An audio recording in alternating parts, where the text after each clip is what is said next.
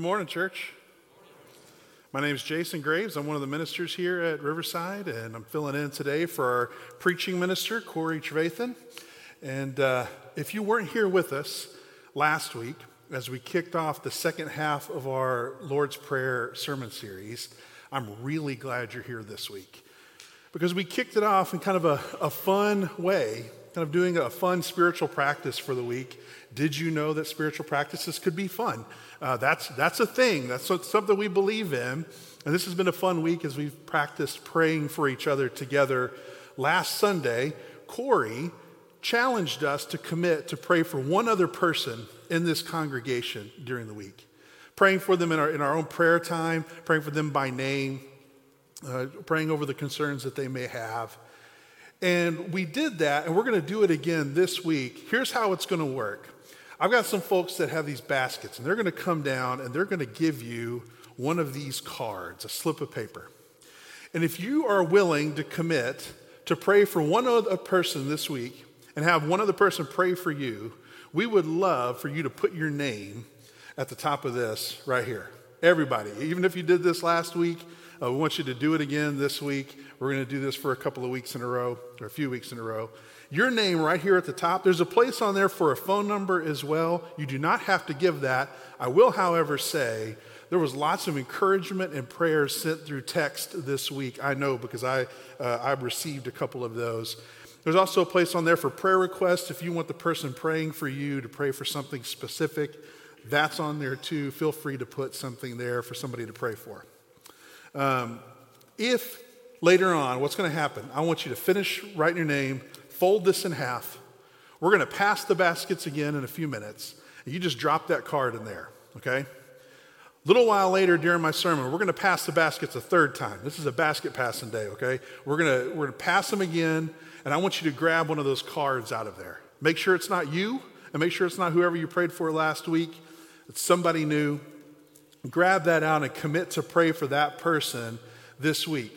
If you do not know that person and you would like to at least know who they are, right after worship today, I invite you to come find me back here in the back of the auditorium. Doug, raise your hand, stand up. Doug, right here. Shirley was here earlier. I'm not sure where Shirley's at. There's a few of us. There she is, right in the back. Miss Shirley back here. If one of the three of us can't find them, they can't be found. All right, we'll find them for you, at least point you in the right direction if you want to meet them or at least know who they are so that you can pray over them. Now, I can hear the people online saying, wait, that's not fair. We're not there. You're right. It's not. Fret not, my friends. We have you in mind as well. You don't have a card at home, but you do have email, hopefully. So your card is an email. Please send an email to prayer@riverside-church.org. And this afternoon, we will send you a name and send your name to somebody else. So we want you involved here too. Every week I see we have people from all over the country, some we don't even know, that listen in. We would love to have you be part of this as well. Please join in with us. We'd love to pray over you and have you pray over us. We'd love to have your voice as part of this. We do this because we believe that there's power in prayer. It was such a blessing this week. I was going into our staff meeting on Monday, and as I'm walking in, my phone buzzes. And I look down, and one of my dear sisters here at Riverside has texted me, and she says, Jason, I'm praying for you this week. Let me know if there's anything you want me to be praying for. So I said, well, I'm preaching this week, so pray for the congregation that they stay awake or something. No, I didn't say that. I didn't say any of that. But I was very, very blessed to have her send that. And she and I both knew that my youngest daughter had picked her husband's name. So while she's praying for me and our family's praying for her husband and her family. So it was just a great connection, and I heard many stories like that. This is just a chance for us to pray for each other, and I pray you'll be part of that. We do believe that prayer has power. That's one of the reasons also during this time that we've been saying the Lord's Prayer together before each of these sermons. So I'm going to ask you, if you would, to stand. We're going to say the Lord's Prayer as it appears up on these slides. It may be a little different than you're used to. We invite you to join in with us as we read this version. Our Father in heaven, may your name be kept holy. Your kingdom come, your will be done on earth as it is in heaven. Give us today our daily bread, and forgive us our sins as we have forgiven those who sin against us. And don't let us yield to temptation, but rescue us from the evil one. Amen. You be seated. I believe that there's power in that prayer. But let me clarify what I mean by that. I believe that there's power, but I don't think it's like some kind of magic incantation that we say.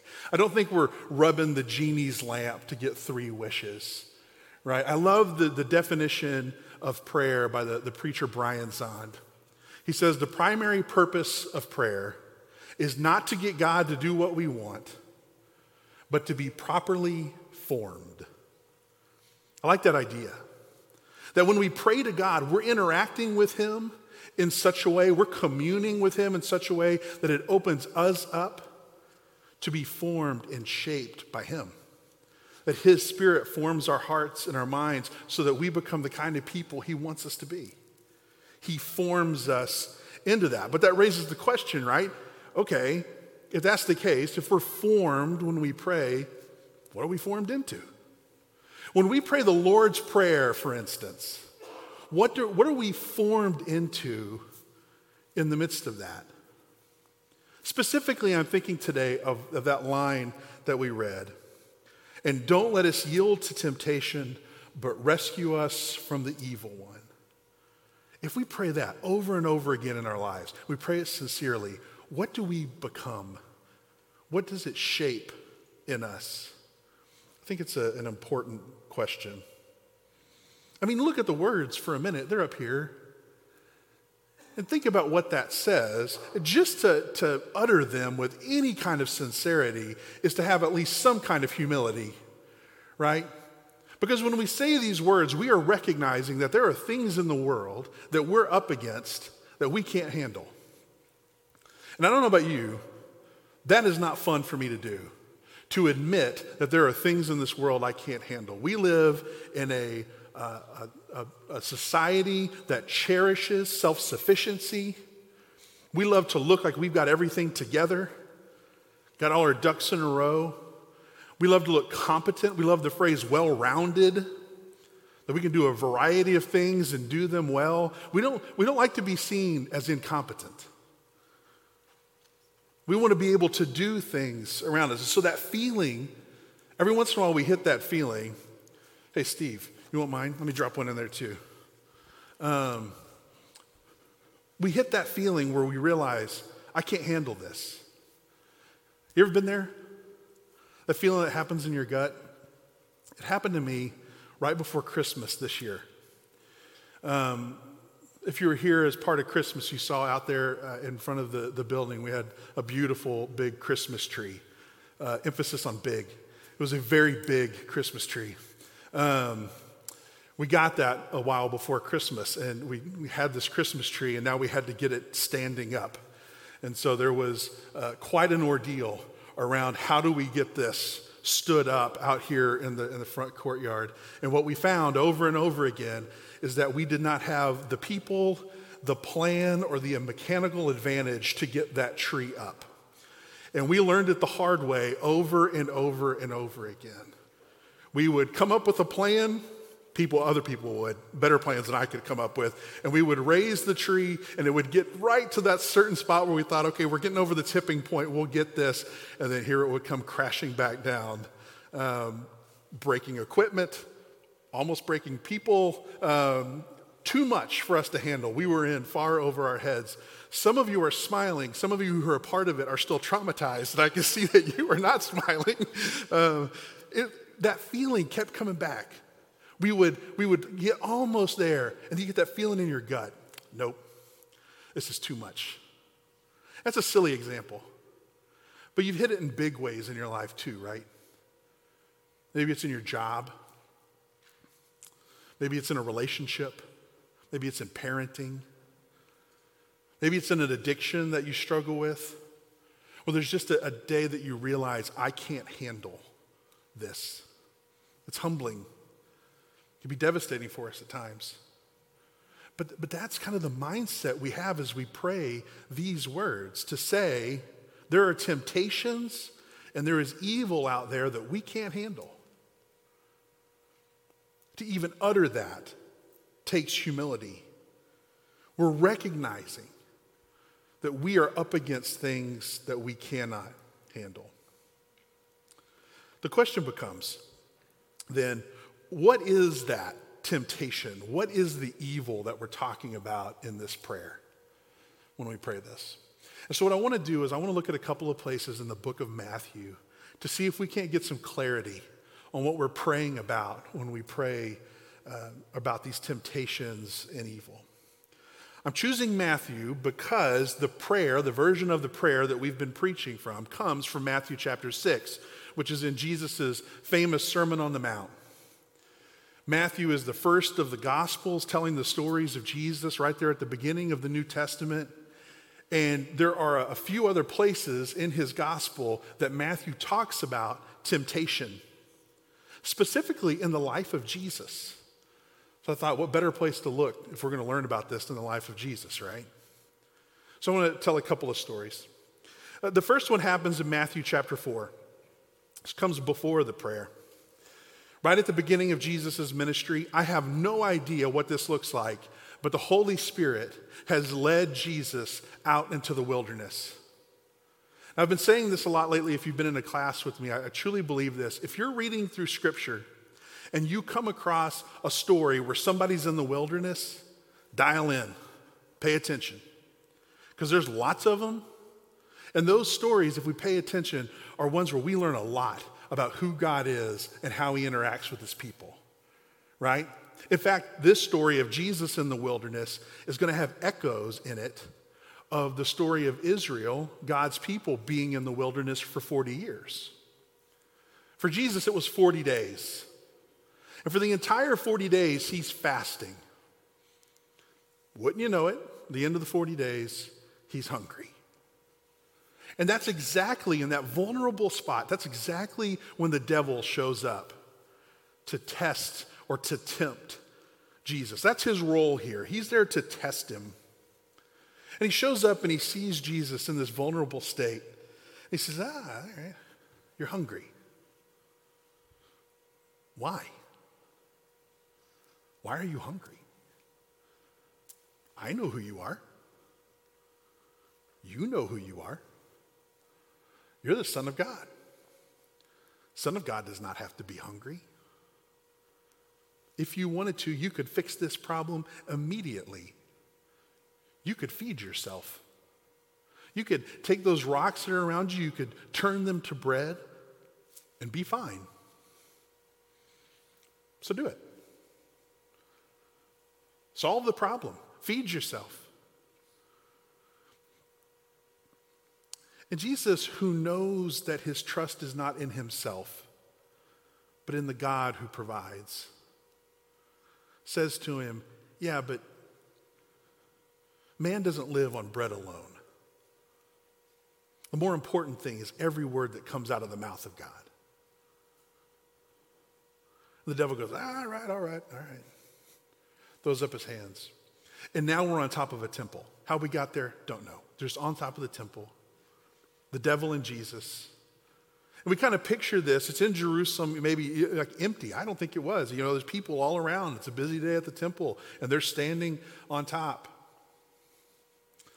And the devil goes, again, I know who you are. You know who you are. You're the Son of God. So this seems like a pretty good opportunity to let other people know who you are too.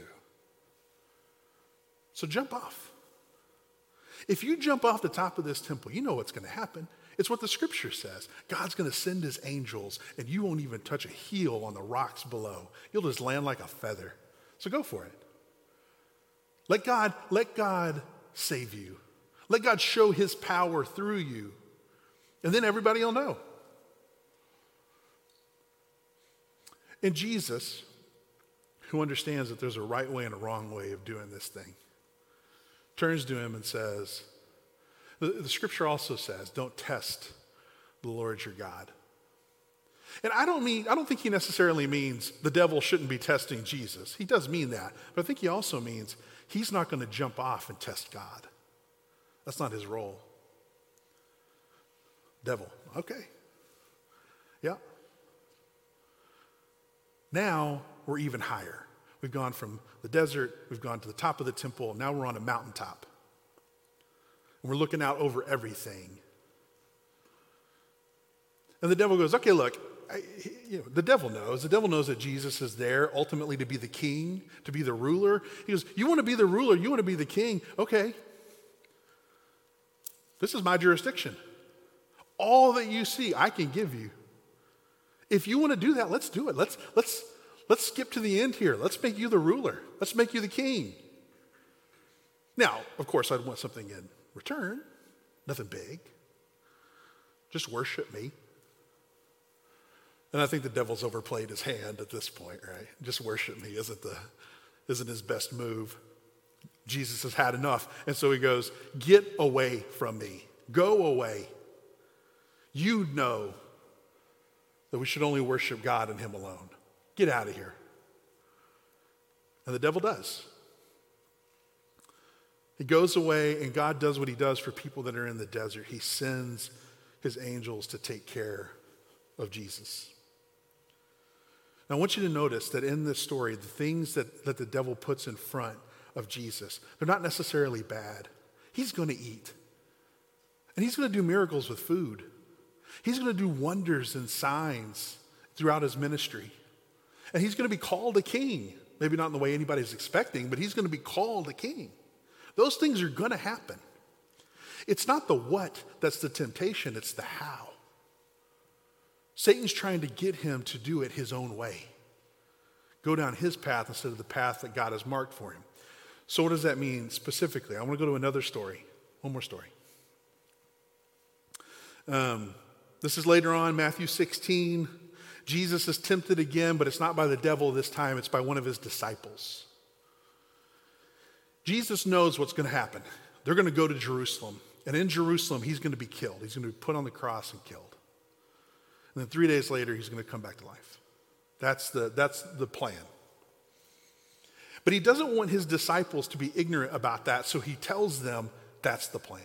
We're going to go to Jerusalem, and I'm going to suffer all kinds of things. And I'm going to be killed. And they're shocked. And maybe a little mad. And Peter kind of bows up. Because it's always Peter, right? Peter bows up and he pulls Jesus aside and he gets up in his face and he says, stop talking like that. Stop saying that stuff. Because it's not true. You're not going to die.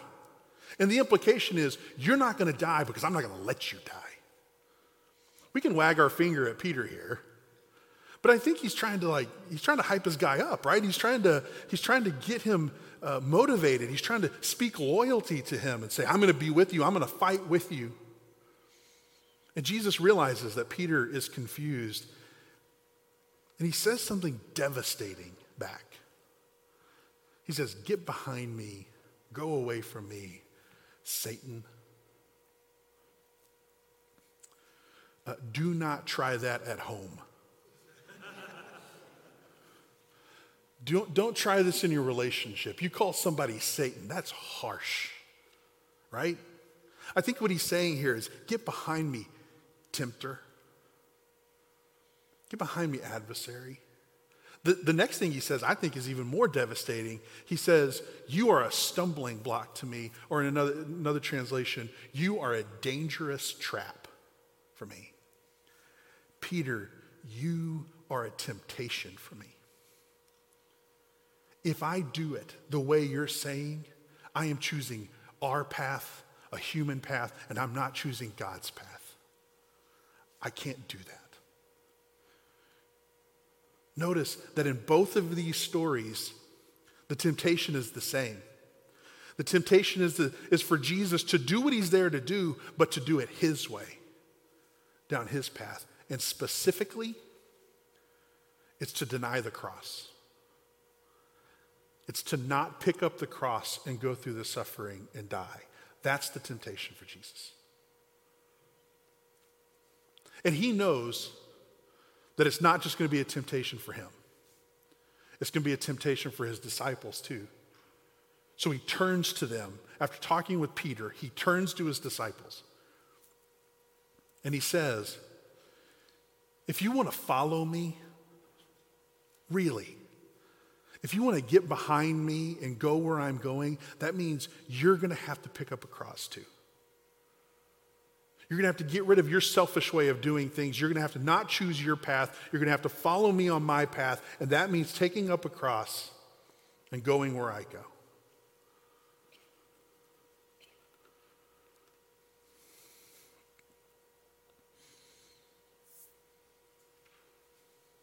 But it doesn't stop there.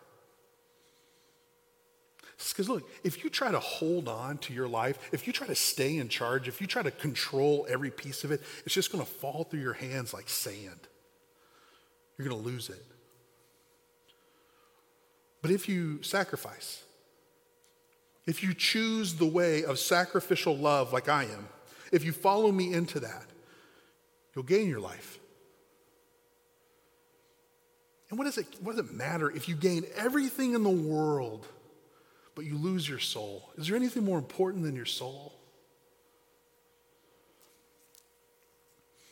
Do you hear the promise here? It's a counterintuitive promise, but it's still a promise. It's the promise that if they follow the way of the cross, if they choose sacrificial love like Jesus says, then they'll gain the things that are most important. That only comes through the way of sacrificial love. All right, so we go from these two stories, we go back to the prayer, and we go back to the line, don't let us yield to temptation, but rescue us from the evil one. What if the temptation that Jesus faced is the same temptation we're praying about in this prayer? When we pray these words, we are saying, help us, Lord. Help us to say no to all the things that tempt us to live life our own way.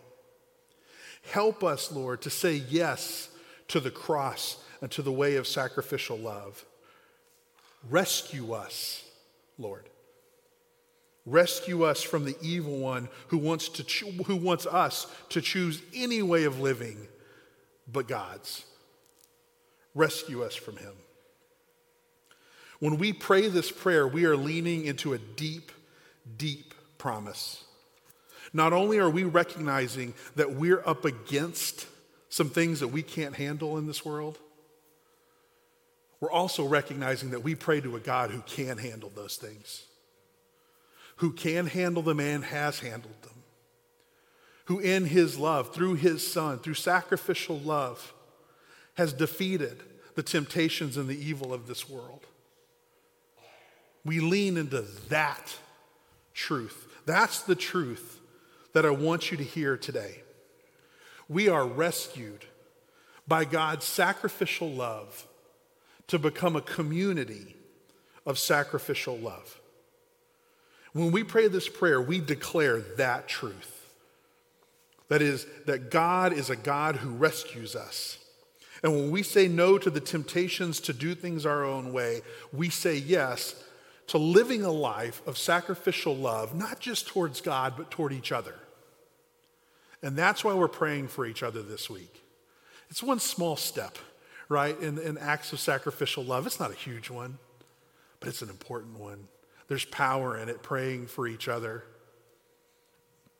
So this morning, as we pass out these cards, you grab a card. They'll be coming down your aisle in just a moment. I want you to grab that card and be committed to praying for that person. Again, if you want to know who they are, come see me or Doug or Shirley here at the back, and we'll help you know who they are so you can pray more specifically for them. As you're getting those, here's what I want you to hear. Let's go back to the original question. What kind of people do we become if we pray, don't let us yield to temptation, but rescue us from the evil one? Here's what I believe. I believe we become people of humility, who recognize our need for rescue. We become people of perseverance who don't give up when we face things we can't handle, but lean into our trust in God. We become people of hope who know that temptations and evil don't have the last say in this world. We become people of sacrificial love who take up our crosses and selflessly love those for whom God gave his Son. Church, would you stand with me?